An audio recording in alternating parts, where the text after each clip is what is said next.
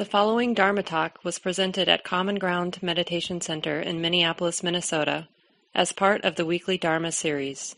The speaker is Mark Nunberg, guiding teacher at Common Ground. Really good to be with everyone tonight. Week 6 of our Buddhist Studies class this fall on the Buddhist teachings on mindfulness of breathing, which really is one of the more, probably the most specific meditative map that the Buddha offered during his 45 years of teaching. And you can see we get into pretty subtle territory with this third tetrad now that we're exploring together. And in the beginning when we're tracking just the breathing in and breathing out, it really can feel like a personal challenge, like not to take the off-ramps and think about whatever the mind is inclined to think about, but really stick with the meditation object.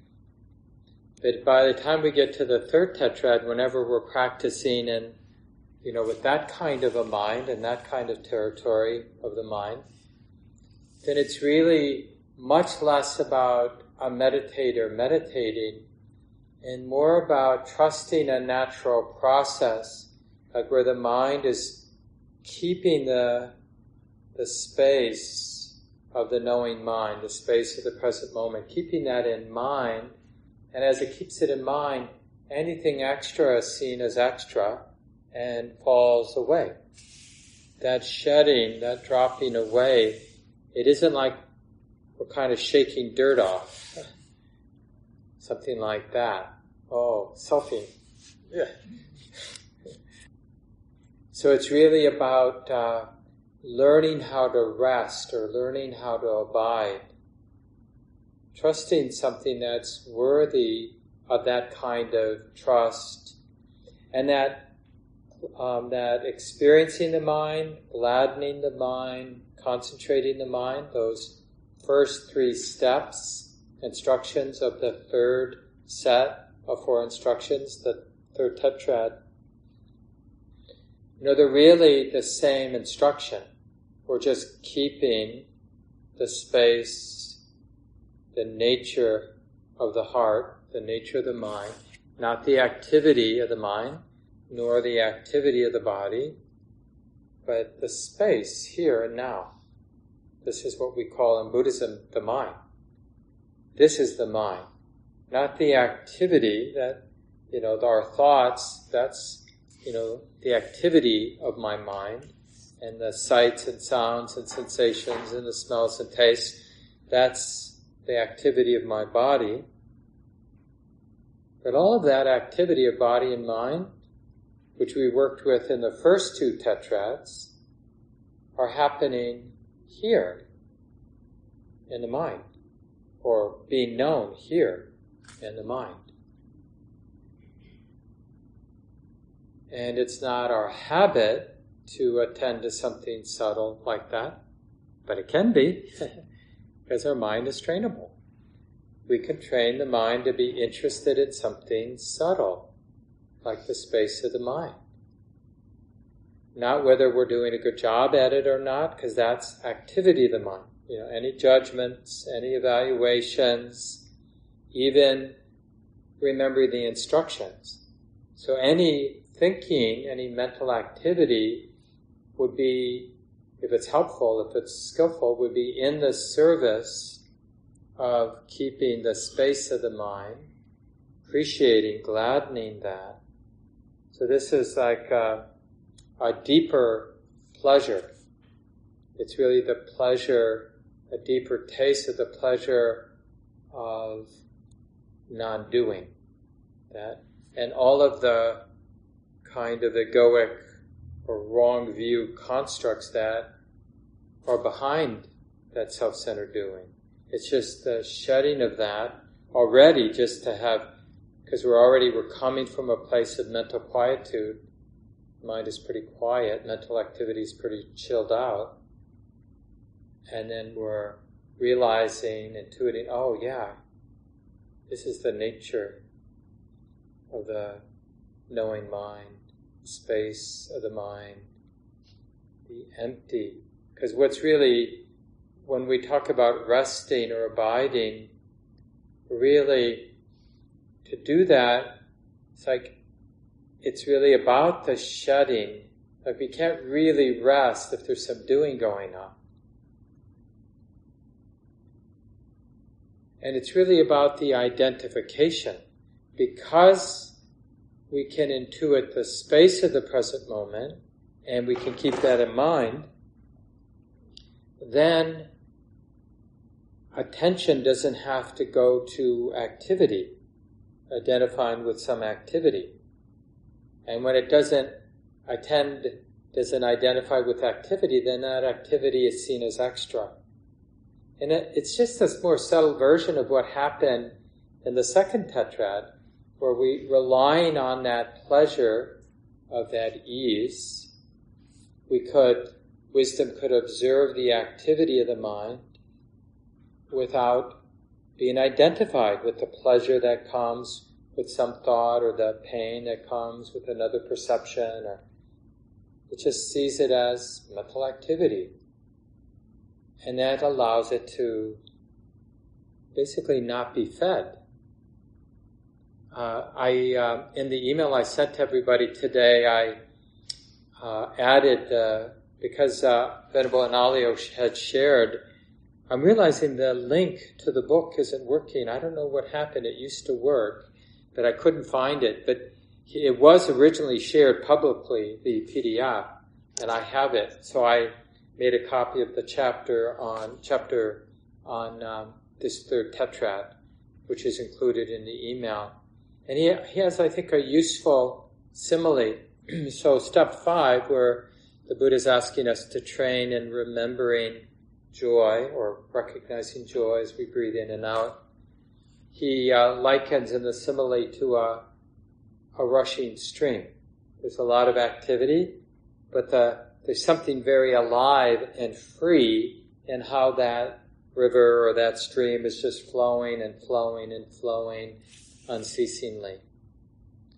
In that sense that whatever the present moment is, it knows what it's doing, and it can just keep moving, it can keep buzzing the life of the body and the mind. I don't have to hold the whole thing together or make something happen.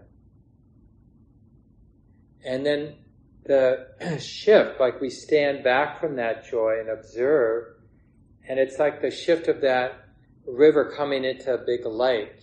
And it's still moving, but now it's like has a different texture as it comes in the river. Some of you have seen some of these racing rivers coming into Lake Superior, and it's like 30 feet up, it's a torrent, and 30 feet into the lake, it's not much of anything. It's something, but it's not much of anything, and probably not much further out, it's hardly anything at all.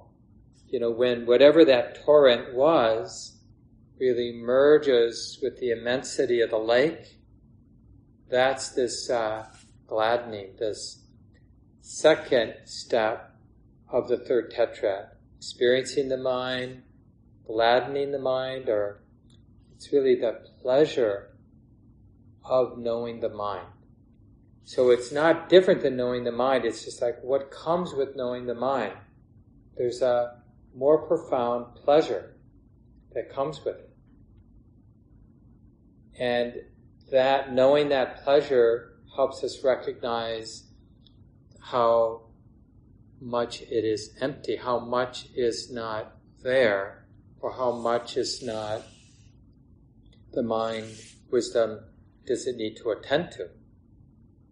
So the silence, the stillness, the space, and that it's empty of so much.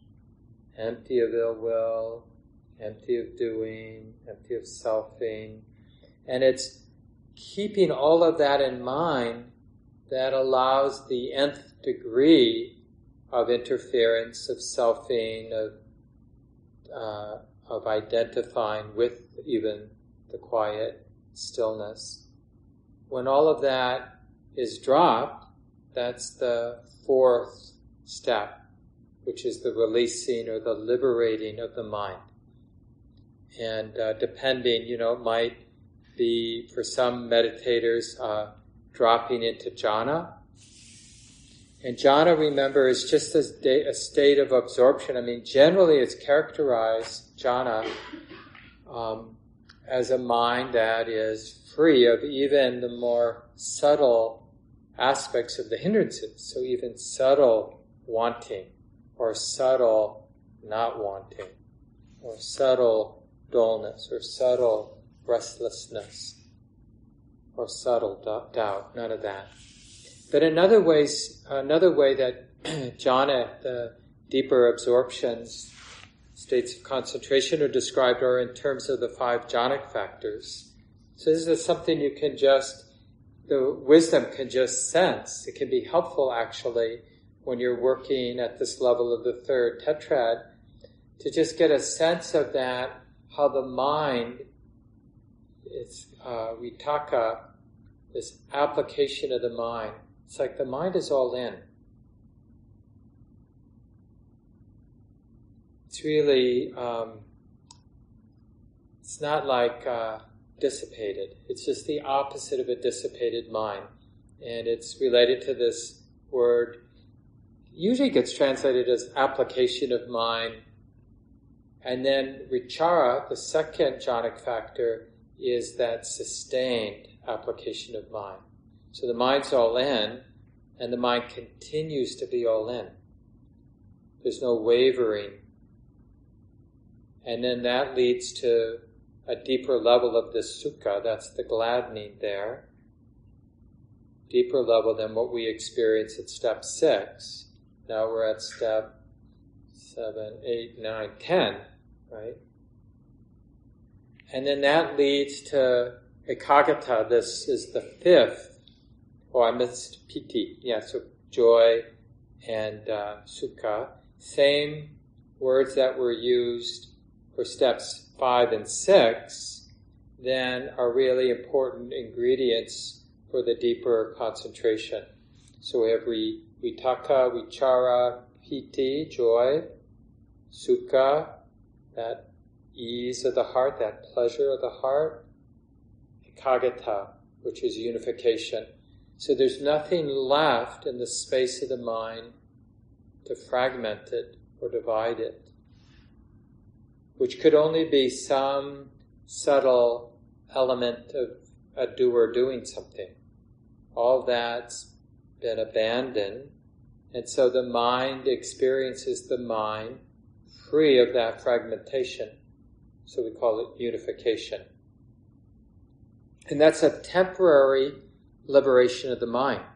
We can get it more easily in a good metta session, whether you're walking, right? It doesn't have to be in sitting, but when you have boundless love, that mind is also temporarily liberated from selfing and negativity. Now this comes with a lot more mental stillness. It's more profound. But it's still temporary. It's like there are still latent tendencies to take things personally and to want to get revenge, but it's a very powerful experience to have. And even anything in that direction is very useful, right? Any movement toward a mind with less, as opposed to more, less self-centered activity, let's call it. And the key is, like this, recognizing the space, not the activity, right? That's that first step there, step 9, right? It's like taking the attention once and for all away from the activity of the body and the mind, and we're just keeping the space. Like, it would be a little fun exercise, like for 30 seconds or whatever, can we just intuit the space of the room without getting fixed on what's happening here?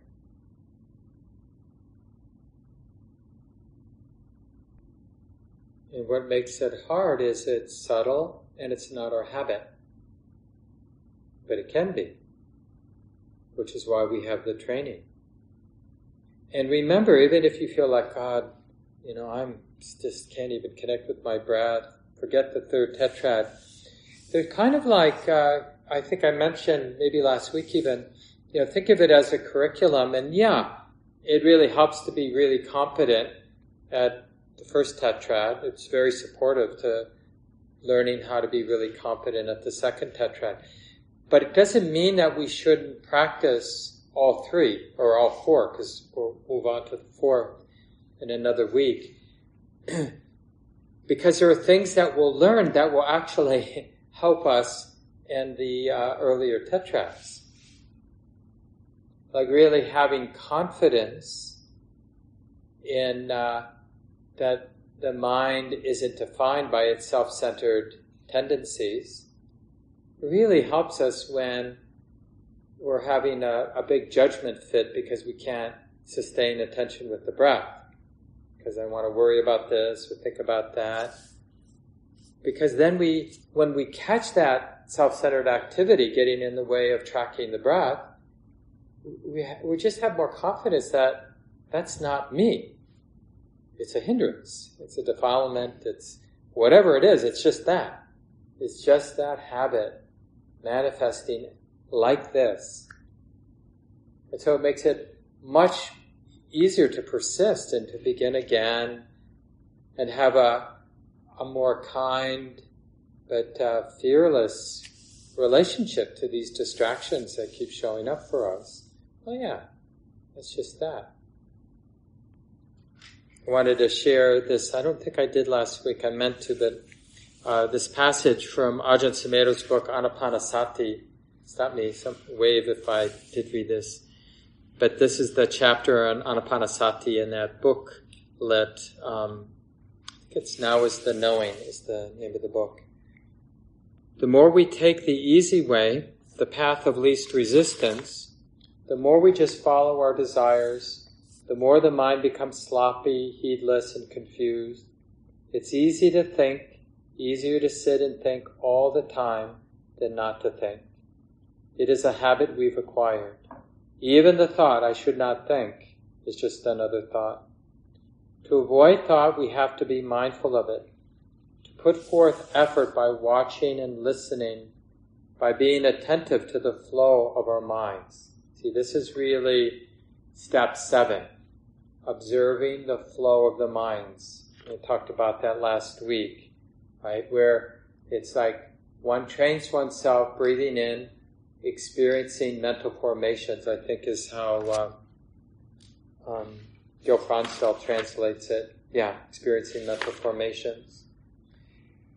A lot of people say it has mostly to do with the feeling tone, because that's really the triggering element in terms of mental activity. And remember the feeling tone, the pleasantness, unpleasantness, and neutrality of any experience, mental or physical. We might think of that as being visceral, the feeling tone, like the unpleasantness of a memory. Because it does seem to have a visceral, embodied quality to it. But it's really a mental event, a mental happening, the feeling tone. So when we're observing the mind, observing the activity of the mind, I should say, what's really relevant is the pleasantness, unpleasantness, and neutrality of that flow. And then not needing to be confused by the flavor, the affective flavor of mental activity. And it's a real shift, that ability, as Ajahn Sumedho says here, to avoid thought, we have to be mindful of it. To put forth effort by watching and listening, by being attentive to the flow of our minds. Rather than thinking about our mind, we watch it. Rather than just getting caught in thoughts, we keep recognizing them. Thought is a movement, right? And that's the key, is to observe thought as a phenomena, as a flow, as a process.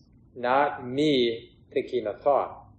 So it's a real shift in view. And it's that, to whatever degree we could rest in that pleasure of the mind, that ease of the heart, that really gives the heart the fortitude, like part of that I mentioned in the guided sit. Part of the experience of that sukha, this is the initial level of sukha, step 6, and then we get a more profound dose of it with step, I guess it would be 10. But it has that sense of viscerally being held, like, I don't want to go anywhere. I don't want to move. I don't need to become anyone. It really has that sense of being held. And then from that place, then thoughts can be observed. Like, it's not me thinking in order to get something or get away from something, or plan something or become somebody. It's just the force of habit. So we really have this wonderful capacity to have a different relationship to mental activity. But remember, everything is cause and effect. What is the supportive cause to be able to have that new relationship with mental activity? It's feeling really good. Feeling really good. And the safety and the settledness that comes from that. And in that sense, there really is a kind of a building or a cumulative building of competence, spiritual competence with these 16 steps. Thought is a movement, it is energy, it comes and goes, it is not a permanent condition of the mind. Without evaluating or analyzing, when we simply recognize thought as thought, it begins to slow down and stop. That's step 8. This isn't annihilation. This is allowing things to cease. It is compassion. As the habitual obsessive thinking begins to fade, great space we never knew were there, great spaces we never knew were there begin to appear. So that's that transition from step 8 to step 9, where we really sense the space of the mind. We gladden it. We really attune to the pleasure of aligning, of abiding with the space, and sense the stillness, the emptiness of it, the profound stillness of it. We have to keep that in mind. And the more we attune to that stillness, the more any claim, any self-centered ownership, all of it is just seen as extra. So that shutting is really a natural thing. It isn't the result of somebody making a skillful dharma move there to kind of initiate a deep state of meditative absorption, which is always what we think. It's like, I just need to know, I need the right key to unlock it, this deep state of meditation. And then I'll have that attainment. It will be mine, that deep state of meditation. And once I have that key. But it's really, all of it is just a lawful process. So when in doubt, train yourself to relate to the instructions in that way. It's a mapping a lawful process, an impersonal lawful process. So the liberation of the mind is something that just happens. So I thought with the small groups tonight, we could really focus on the lawfulness. So let me just review, like when we're tracking the breath with steps 1 and 2, right? The instruction is to track the breathing in and the breathing out, just the physicality, the natural bodily process of breathing in and breathing out. But tracking it with enough discernment, enough stability of present moment awareness to discern if it's a grosser or more refined breath. And so when we track a gross breathing process with enough persistence, enough patience, enough kindness, then it will become a more refined breath. And we can build our own confidence in that cause and effect. The breath becomes refined not because we want it to become refined. It becomes refined because the mind is tracking the breath without forcing anything, without being aversive or controlling. And that leads to the refinement, because seclusion, it's like it's the law. When the mind drops its other habits, like of being controlling, for example, then things settle down. And that we directly, immediately experience. Oh yeah, this is the law. This is how it is. That's wisdom discerning cause and effect. And the same thing, like when we practice that inclusive, step number 3, inclusive awareness, then the Buddha is saying it's the law that when you're with the body in this inclusive way, not staring at the places that hurt in your body, but just taking it all in. You all belong. Everything. It all belongs. Yes. Yes. Yes. Then there's a healing will happen, and the natural expression or effective feeling of that healing is bodily calm, bodily well-being. And it will spread and deepen, widen. It will feel good in the body. Even when, we're mostly sitting with pain, when that's developed wisely, we're free from bodily pain. We're removed from bodily pain. Doesn't mean that whatever tendon is out of place in the knee or whatever inflamed tendon we might have, it's not like the inflammation has gone away, but the mind is really attuned to its relationship with the body, which is beautiful. So the experience we're experiencing is the beauty, the wholesomeness of the mind that's knowing the body, not the inflamed tendon or the, whatever it might be, the headache that may or may not be there. And of course, that healing of the mind knowing the body can have real effects physically in the body if the tension, the inflammation, or whatever is somehow being caused or perpetuated by some mental state. When that mental state goes away, then the physical tension some physical tension really does go away. And other more chronic issues don't. And then, same thing, then we bring joy to mind, we establish joy, and then when we step back from joy, so we're not dependent on the joy, not immersed in the joy, just knowing there is joy being known, then it just creates this cause for a healing in our heart, a contentment, like, oh yeah, I don't have to go anywhere. It's a real dropping of a chunk of that chronic, incessant thinking there's somebody who's got to do something. And that's what ease is. That sukha, that pleasure of the heart, is a dropping of a sense of me needing to do, me needing to become. It's who we are just in that kind of personality sense is really characterized by our identification with craving. We're so confidently identified with craving. And in that experience of ease, that's taking a real hit, the identification with craving. I think I'll just rest in this ease. We're not even at the place where I'm uprooting the habit of craving. It's just like, right now, I'm feeling really good. I'm just going to rest here. And we watch the thoughts. That leads cause and effect to quietude. We observe the space. We observe the pleasure of the space, empty space, the stillness. That leads to a natural shedding. The effect is the natural shedding of any selfing, anything extra in the mind. So the releasing or liberating of the mind.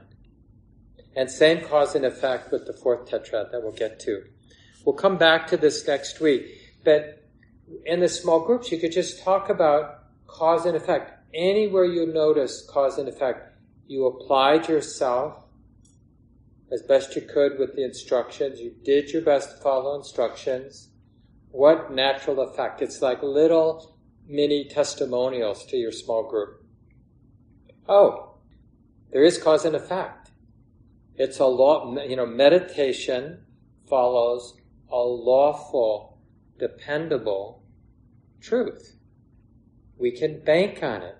If the mind follows the instructions a little bit, we get a little results. If we follow it a lot, we get a lot of results.